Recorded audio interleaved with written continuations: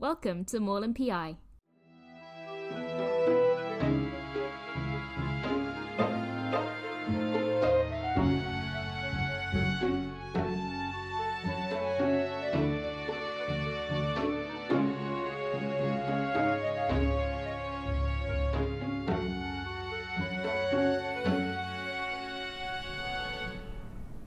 Welcome back, murder friends, and welcome to the one, the only, a Northanger Abbey. I wish you guys were here. No, really, I wish you could see this place. It's so perfect. We got here a few hours ago, and I immediately fell in love with the place. Even the driveway was incredible, full of trees casting dramatic shades on everything. And it was like over a mile long, I swear. The Abbey itself is huge and beautiful, and cannot wait to explore it. I haven't had time to explore much of anything yet. As soon as we got in, General Tilney told Eleanor to show me to my room so I could drop off my stuff and come straight back down for dinner. I have a feeling he runs a pretty tight ship.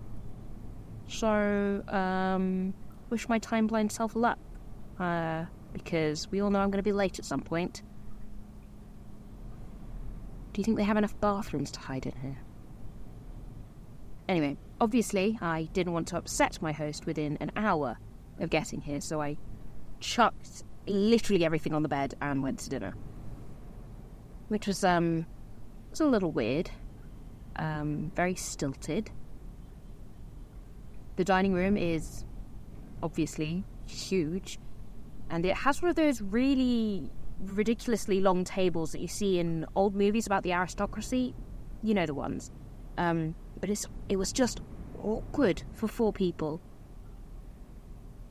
I mean, they must have had loads of people over, at one point. Henry and Eleanor's mum seemed like a lovely woman from everything I've heard. She probably had loads of friends gathering around that table every week. It's quite a nice thought, actually.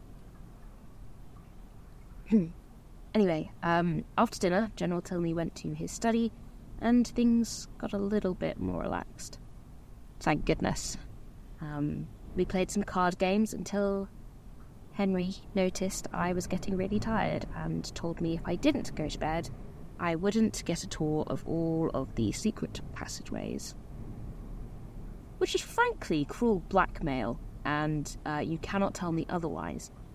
So here I am, in my nice but very unmurdery room. No red velvet, no tapestries hiding secret doors. Then again, I haven't really had much of a chance to look around yet. But at first glance, it doesn't seem to be too much of anything out of the... Oh? I know, what is this? Oh, it's a trunk. It looks old, too. I think there used to be an engraving on it, but it's faded too much. I can't read it. I wonder why it was hidden in the corner like that. Oh, well, it's probably because they didn't want anyone to look inside it, obviously. Yeah, I'm going to look inside it. No, I shouldn't do that. No, I'm going to do that. No. Yes, no. Okay, what's the worst that's going to happen, alright? Nothing. Okay, you sold a murder kit, alright? You can open the trunk. Oh. Just spare sheets, listeners. Yeah, of course it is. Not like I was actually expecting anything sinister. Just gonna close that. Well, come on, there's got to be something interesting in this room. Right? I mean, this is an abbey. A big abbey.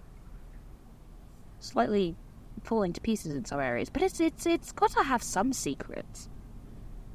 Oh, I have an idea. The cabinet also looks old, also kind of creepy, very mysterious. Oh, the key's already in it, but kind of I'm stuck. Damn it, you! Ah, ha, ha, ha, ha. I win. Kit 1, cabinet 0. Totally not fighting with the furniture. Anyway, alright, what's inside?